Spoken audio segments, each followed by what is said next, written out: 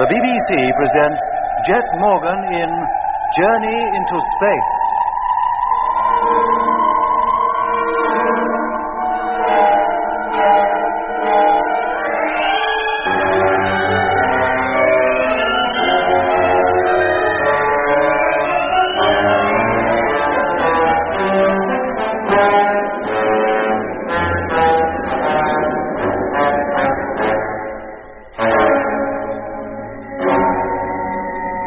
Leaving Lemmy to watch the land transport trucks, Jet, Mitch, and I explored the mysterious pyramid-like city, hoping to find some trace of the crew of the wrecked freighter number 2. But once Lemmy was alone, we heard him calling for help. The base of the pyramid was at least a mile square, and at the time of hearing Lemmy's cries, we were on the far side of it.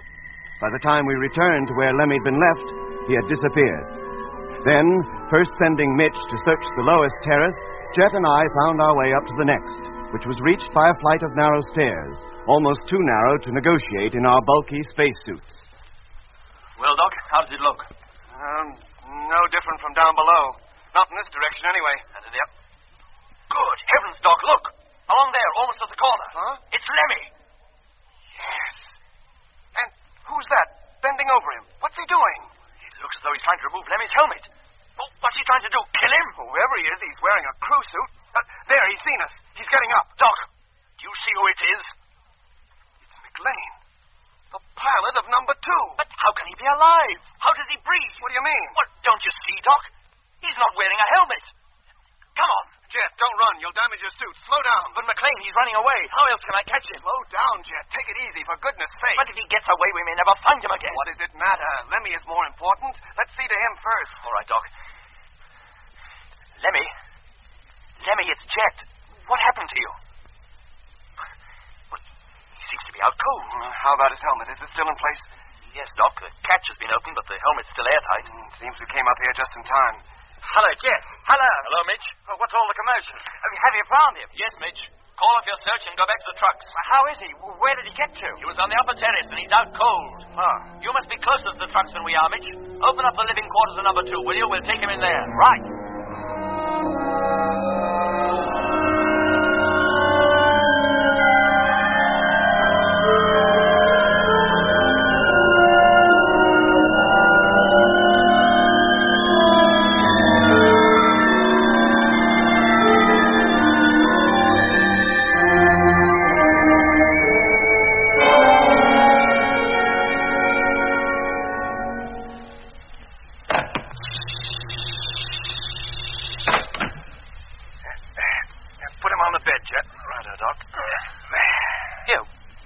Where's Mitch?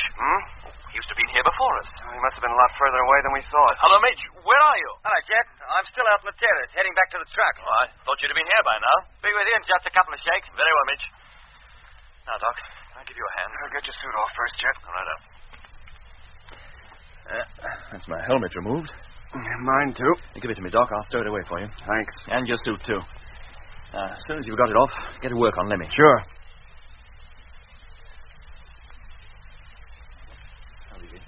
Still unconscious, Jet. Breathing very shallow and temperature subnormal. What does that mean? I wish I knew. It was the same with you and Mitch when Frank and I brought you in from the ice. And the same with Whitaker when we found him unconscious in number 6. What is happening, Doc? Lemmy didn't see any orange lights or anything like that, did he? No. He didn't mention any lights anyway, but just before we lost contact with him, he did say he'd heard that peculiar noise. Just as you did before you blacked out during the first landing at the pole. And as McLean did before number 2 packed up. He also saw the light. Yes, McLean. What is he doing up there on the terrace? Look, you sure it was him, Jet? I'd stake my life on it, Doc. But how on earth did he manage to breathe when he wasn't wearing a helmet? And why was he trying to remove Lemmy's? Jet, do you remember Dr. Samuel? Why? Do you remember, quite early in the training period, he once gave us a lecture on the possibility of life existing on this planet? Yes, Doc, of course. He told us to expect fairly advanced forms of plant life up here, particularly near the equator. That was about all he did tell us to expect. There was something else. Eh? He said that if any form of animal life did exist here on this planet, body temperature couldn't exceed 68 degrees Fahrenheit. Yes, Doc, I remember him saying that. But he also said not to pay too much attention to it, as there could be no animal life up here anyway. I'm beginning to think that's one thing we'd better start paying a lot of attention to. How do you mean? Because, Jet, look, whenever you, Mitch, Lemmy, or anybody else has been affected by either a mysterious light or sound, you've all lapsed into unconsciousness and your body temperatures have dropped to abnormally low figures. Fortunately, somebody has always been close at hand to drag you back to warmth and safety. You mean somebody or something might be able to condition our bodies so that we could live quite normally in the Martian atmosphere? That's too fantastic for words, Doc. Yes. It's becoming clearer to me now. Whitaker was a man already under the control of some powerful influence that used him as a tool, that somehow contrived to get him into one of our ships in the hope that he would wreck the whole project. That's why there was no record of his ever being to the astronautical college. But Whitaker was a normal human being, Doc. No, not normal, Jet. Far from it. For 47 years, he was just a name in the Bureau of Missing Persons, and then in 1971, he suddenly turns up as a member of our space fleet. Then where had he been during those 47 years? Up here, on Mars. What? Yes, Jet.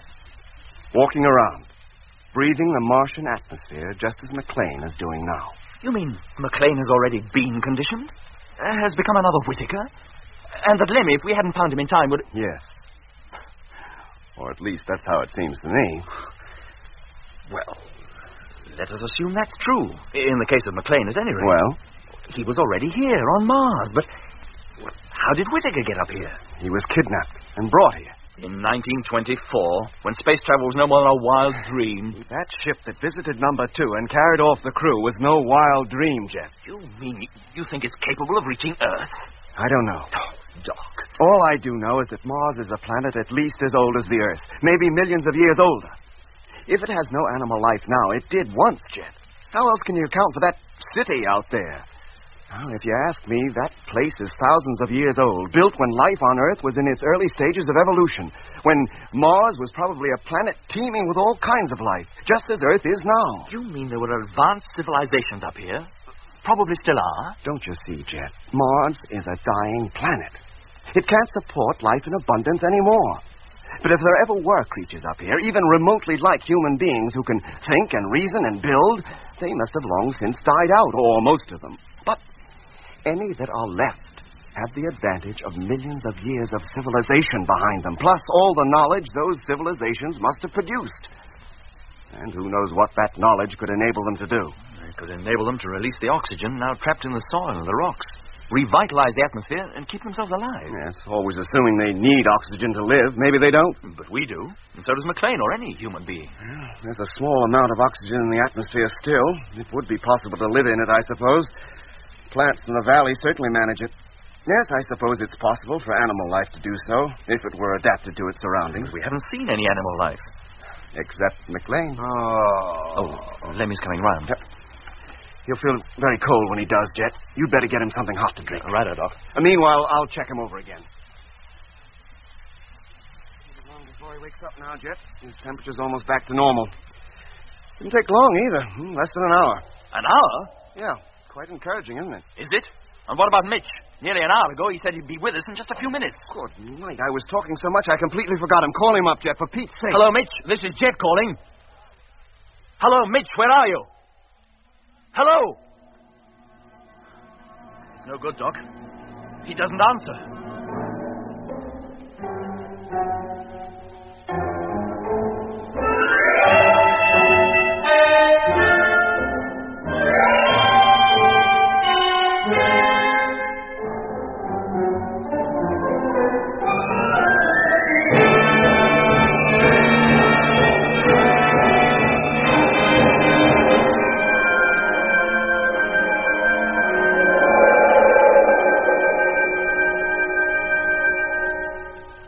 I must go out there, Doc. Go out and look for him. No, Jet, wait. I haven't time to wait, Doc. Anything might have happened to Mitch. He might already be in a far worse position than Lemmy was. Lox and soup. And bagels. What did he say? Must be waking up, Jet. Then look after him, Doc. I'll put my suit on and get ready to go. No, Jet, wait. I want to come with you. Hey, but what about Lemmy? Well, give him just a few minutes. I'm sure he'll be okay once he wakes up. Then we can leave him here while you and I go out and look for Mitch. I can't wait that long, Doc. Mitch has got to be found and quick. But what if you go out there and get lost? Supposing whatever's happened to Mitch happens to you, I'll too. keep in radio contact. You'll know if I'm okay. Lemmy was in radio contact with us, but he wasn't okay. And Mitch was supposed to be in contact, too, but we haven't heard a peep out of him for an hour. Then go into the driving cabin and watch me through the window. I promise not to go out of your sight. Now, if there's no sign of Mitch, I'll wait for you to come out or come back myself. Let go. Let go. I won't take it off. I shall die. You let go of my arm, do you? Jet, help me. Hold him. Crying out loud. He thinks he's in a fight or something. Yes, Doc. Lemmy. Lemmy. Let go of me. Let go. Lemmy. He's awake. His eyes are open. Lemmy. Listen, it's me, Doc. My helmet. Where's my helmet? You give me back my helmet. I shall suffocate. You don't want your helmet, Lemmy. You're in the truck, in the living quarters. You don't need your helmet. Oh, Jet. And Doc. Oh, mate. I thought you was Mr. Vanberg. Who? Vanberg. The fella from upstairs. Look, Lemmy, drink this and take it easy. Hey? Go on. Go on. It's nice and hot. Oh, thanks. I'm all cold inside. I need something to warm me. Oh, what wouldn't I give for a nice bowl of Lokshan soup? Tea is always got that's hot, Lemmy. Now, you drink it. It'll do you good. Yeah. Tar. Where am I, did you say? In one of the trucks, Lemmy. In the caravan. Well, the last thing I remember, I was back on Earth, at home, in my own room, just off the commercial road. You had a bad dream. No, Doc. It was no dream. It was real. So clear in every detail, even to the pictures hanging over my bed. And the radio program, it came on at exactly 1:15. Just as it always did in those days. What days? When I was a kid, before we moved out to Hampstead. And my mother was there. And I was wearing my spacesuit, helmet and all. And she wanted me to take it off and go down to Great Source to be fitted out in a new suit. But I wouldn't. I knew if I took that helmet off, it would be the end of me. It nearly was, Lemmy. When we found you, you were out cold. No, Doc. Leave it there for the moment, anyway. Lemmy, did you dream anything else? Yes, Jet. It was a Sunday morning, and I was back home in London, in the market. It was crowded with people, as it always is on Sundays, but I couldn't talk to them. They couldn't hear me. I don't think they could even see me. But a voice from nowhere kept talking to me, telling me to go on to Bernstein's, where I could get some soup and some bagels and schmaltz, which I'm very fond of. But, Lemmy, if you were dressed in your spacesuit, how could you have eaten it? He told me to take my helmet off, but I wouldn't. And next thing I knew, I was a kid again, and back in my room. And then my mother came in, and she tried to get me to take it off. And then the next thing I knew, I was here. Lemmy, the voice you heard, did you recognize it as belonging to anyone you knew, or see the person it belonged to? No, I didn't see him. But the voice was familiar. Whose was it, Lemmy? Now, think hard. Well, if it was anybody's at all, I'd say it was McLean's. But it wasn't his normal voice. McLean? That's what I thought you'd say. But how could it be? Look, Lemmy, there's some strange power at work here. You were induced to think you were at home, where you'd be happy, somewhere where you'd feel safe and comfortable. And then, having hypnotized you into this state, somebody, using McLean's voice, tried to induce you to remove your helmet. Well, what for? I can't be sure, Lemmy, but I have a good idea. You don't know it, but while you were under that illusion, you somehow found your way up to the next terrace.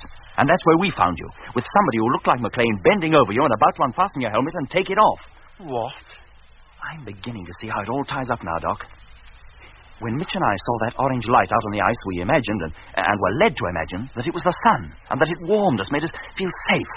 So safe that I wanted to remove my suit and bathe in its rays.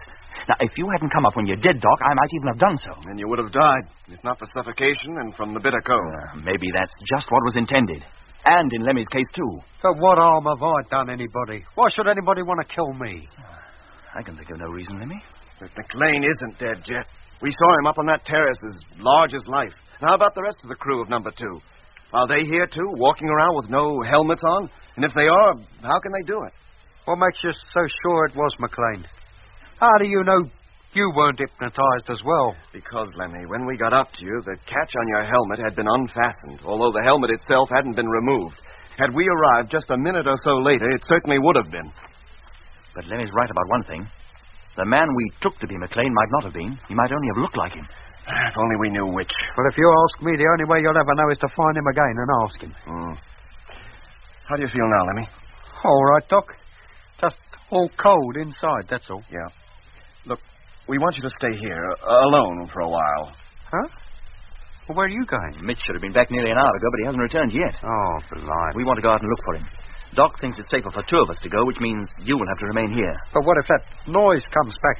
What if it starts hypnotizing me again? You must fight it, Lemmy, just as you fought against taking off your helmet in your dream. Now, when we're gone, seal yourself up tight. Break the airlock circuit so the door cannot be opened from the outside, and open it to nobody but us. Or Mitch, if he should come back before us. We'll keep in constant radio contact. And what if anything happens to you? Well, hoping it won't.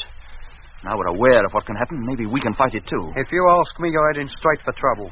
We should get away from this place. It's got the mockers on it, and the sooner the better. Maybe we will, Lemmy, but we must find Mitch first. Yes, Jet. All right, Doc. Put on your suit and we'll go. We've got to find him. Right.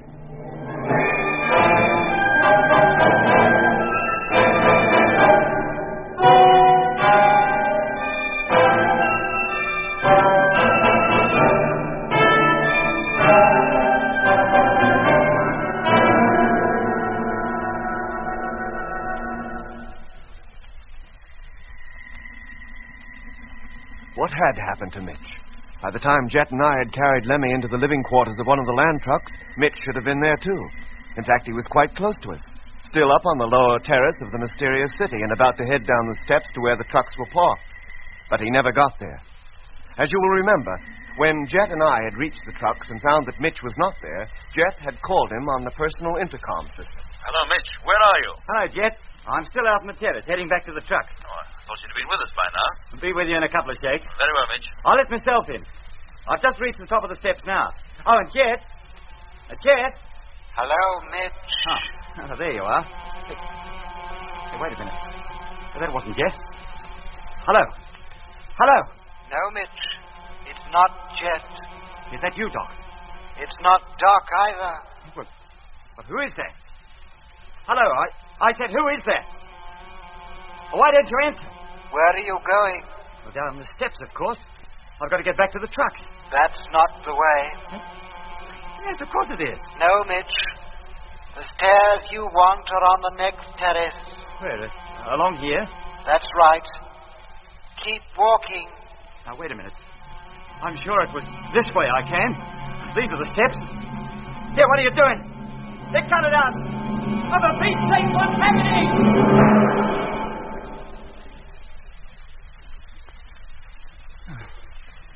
Where am I? How did I get here? What the... Hello, Jet. Hello. Hello. Hello there. Huh? Over here, Copper. Oh, where did you spring from? I might ask you that. Come on over. I've got a fire going and my billy's on. You'd like a cup of tea, wouldn't you? Yeah. Like it's fine. Come on, mate. Sit down. Huh. Thanks. What's that? Dingoes. Sun's going down. They're starting up early tonight. You hunting scalps? Hey? Dingo scalps for the government bounty. I've got a swag bag full of them. No, I'm not hunting dingoes. I'm lost. I need help. And where do you have to get to? The city. I must get back. Nearest settlement of here is Udnadata, 200 miles to the south. And city is a fancy name for it. 200 miles? Maybe a little more. Oh, what is going on? Look, a little while ago I was in it, up on the terrace. The sun was high in the sky, and the next thing I know, I'm wandering through the desert and night is falling. You've come a long way since noon. Huh? Apart from Udnadata, there's no city within 500 miles of here. They should count Marugi, and that's in ruins anyway. Is it in a valley? A long, wide valley? That's the place. Then take me to it, will you? The others will be looking for me, and what each step? You got a camp there, then? Yeah, we parked our caravan there. Well, show me which way to go. You been in this part of the outback before? No, never. Oh, I'll take you, then. Well, how far is it? About a mile, just over the next drive. Oh, come on, then. What are we waiting for? Well, there's you down there. Where's your caravan? Oh, this isn't the place. You said a ruined city in the valley. But the city I'm looking for is it's at least a mile square and built up in steps like a great pyramid. And the valley is full of plants, like rhubarb. Look, I tell you, you brought me to the wrong place. There's no other place to take you. You better come on back to my camp. Look, I must find the valley. I must find Jet and Doc. Hello, Jet, where are you? Hello, Mitch. Where are you? Hello, Jet. Hello, Jet. Hello. Hello. Nothing but an echo. That valley's full of them. When the dingoes get down there, you'd swear it was a choir singing in the church. Now, come on back to the fire, Digger. It'll be dark directly, and you'll be getting cold. But the city. I must find the city. You can find it tomorrow. Now sit down. Put this blanket around your shoulders. Oh, thanks. There's no tilder in the bag. Tastes pretty good roasted over the red ashes. Like a bite? No, thanks. Just the tea. That's all I need. When did you leave civilization? Well, we took off last April. Landed just over a week ago, that's right. Is that all? 32 years since I left the world behind. Started out looking for gold. Gold? And all that time I don't think I found more than enough to fill a thimble. The game isn't worth it. But the dingoes are different. £1 a scalp the government pays. Listen to them out there. Look at their eyes gleaming in the dark. With my rifle, I could drop them all right now if I wanted to.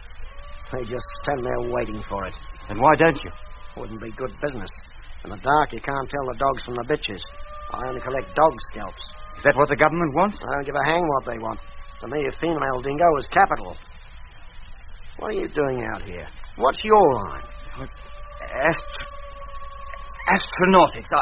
I'm an engineer. Astronautics? I travel among the stars. See what you mean. 32 years ago, I felt much the same way myself. That's when I came out here to live in the desert. With only the dingoes and the stars for company. When did you decide to leave it all behind? To leave what behind? The noise, the fight, the jungle, the grind of city life. I told you, we took off last April. It wasn't easy, was it? Something deep inside you says you should resist the design and go back. Ignore it. Fight it. And don't go. And you'll find peace and contentment. 30 years I've been tramping over this desert. 30 years. I'm still as young and as healthy as when I first started out. To look at me, would you think I was 62?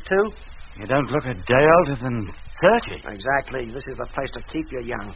Out here with the sand, the mulga, the eucalyptus, the dingoes, and the stars. What more can a man want? Midge! Listen. Did you hear that? That was Jess. Sit down. It was the dingoes. In that tucker bag, there's a box of tea. Pass it out, will you? Is this it? Thanks. How'd you like it? Strong? Look, before we go any further, I'd like to ask you a few questions. Do you like plenty of sugar? Oh, never mind the sugar. I'm talking to you. Sorry, I've got no fresh milk. What's the matter with you?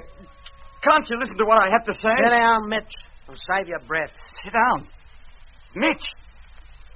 Tell me, how do you know my name? What are you doing here, anyway? Where is this place? This is the Northern Territory. The Northern Territory, but where? Australia, where else? Australia? On Earth? Where the heck did you think it was? On Mars? But this is Mars. It is, isn't it? Isn't this the red planet? Yes. And I'm a kangaroo. What are you trying to do? Drive me crazy? Me drive you crazy? You walk into my camp 200 miles from the nearest town without so much as a billy to brew your tea in. Tell me you're lost. You live in a pyramid and can't find your way home. Who do you think you are? Cleopatra? My name is Stephen Mitchell. I'm an astronautical engineer. Now listen, nearly 7 months ago I left the moon on an expedition to Mars. A week ago I landed in the southern ice cap and with 3 other members of my ship's crew began to explore this planet. And now I find myself here and you tell me this place is Australia, back on Earth. Look, Mitch. In my opinion, you've spent too long in the sun. You've got a touch of it. Not many miles from here, there's a cattle station run by a farmer and his wife. Tomorrow I'll take you there and they'll call up the fine doctor and get him to look you over. Now, will you lie down and take it easy? Or do I have to put you to sleep with the butt of this rifle? No, there's no need for that. Maybe I am the crazy one. The swag bag's unrolled. Lie down on it. That's it. Now go to sleep. And while you're falling asleep, tell yourself you're not going to give me any more trouble. Yeah. That you'll do exactly as I tell you from now on. Yeah, anything you say. Good on you. I feel so tired. Awful tired. Good, then go to sleep. Tomorrow everything will be all right. Tomorrow everything will be all right. Tomorrow everything will be all right. Tomorrow everything will be all right.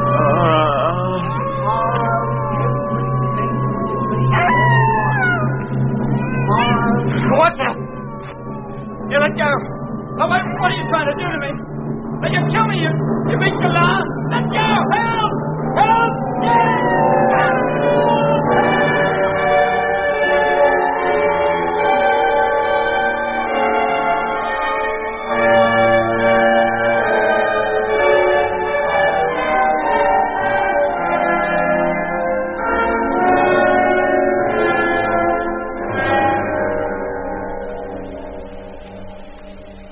Hello, Jet. Can you hear me? Yes, Lemmy. How you doing? Oh, it's no good. There's not a sign of him anywhere. Look, Jet, how about me coming out there and opening the search? With three of us looking, no, I mean... Lemmy. You stay where you are. But, Jet, I feel so helpless, just sitting here. If you feel well enough and want to make yourself useful, you can go into the driving cabin and keep watch from the astro hatch. Keep watch on what? On this place, on the jungle, on anything within view. All right, boy. I'll do that. I'll call you again as soon as I'm settled. Righto. Come on, Doc. Right. How many hours of daylight have we left to us? Oh, about 2. Well, if we don't find him by then, he's not safely under cover somewhere. Hello, Jet. Yes, Lemmy? I'm in the driving cabin now. I'm just taking up position in the astro hatch. Good. I can see you and Doc. Climb in the steps. Well, there's no need to watch us, Lemmy. You keep your eye on the places we can't cover. Yes, Doc. And in particular, keep your eye on the upper terraces. Let's get going, Jet. Time is definitely against us now. Let's look at the spot where we found McLean bending over Lemmy. No, Doc. Let's start this way. Hello, Jet. Hello, Lemmy. Jet, he's here. Mitch, I can see him. Where, Lemmy? Walking along the path that runs along the lowest wall. Where are you now? Round on the far side of the second terrace. Are you sure it's Mitch? Well, he's seen me and he's waving at me. Who else could it be? Hello, Mitch. Can you hear me? Hello, Mitch. Why doesn't he answer? Lemmy, have you spoken to him? No, mate, but if his radio's working, he should have heard me call you. Hello, Mitch. Are you receiving me? Hello? He doesn't seem to hear the ship's radio either. How far away is he? Only about a couple of 100 yards. Hey, wait a minute. What's up, Lemmy? He's waving his hands about. Waving? Like he was a tic-tac man at the dogs. How do you mean? Oh, blimey, no wonder he's trying to tell me his radio's out of action. No wonder he doesn't answer our calls. Look, I'd better get back into the main cabin, Jet. Get ready to let him in. Very well, Lemmy. Doc and I'll get back as quickly as we can. Come on, Doc. Right. Well, thank goodness we found him at last. And just in time, too. Another half an hour and the sun would have set in our hopes of finding Mitch with it. Oh, the first thing to do is to reconnect the door circuit so he can let himself in. Yeah, that's it. I wonder where he's been. And what kept him so long? Must have been in some trouble for his radio to be on the blink. Hello, Lemmy. Yes, Jet? Has Mitch reached the truck yet? No, but he can't be far away. What's that knocking? Huh? Oh, that's him knocking on the door. Who does he think he is, the milkman? He must think the circuit's still broken. I'll open the main door for him, Jet, and then... Oh, he's doing it himself. Now, Jet, will you be coming back into this truck and all, or you're going into the other one? We'll come into that one. It's going to be a bit crowded, isn't it? No, we can put up with it for a little while. Well, he's about in. He's just coming through the airlock now. And there he is. Hello, Mitch, boy. Where you been all this time? We won't be... Hello, Lemmy. What's the matter? Surprised to see me? You. Oh, no.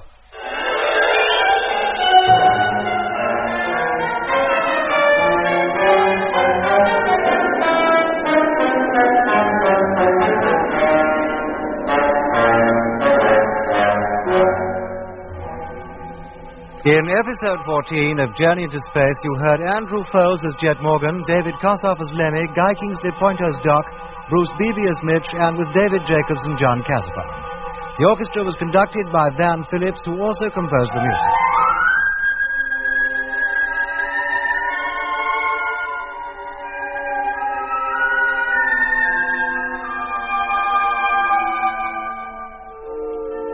Journey into Space is written by Charles Chilton and produced by him in the London studios of the BBC.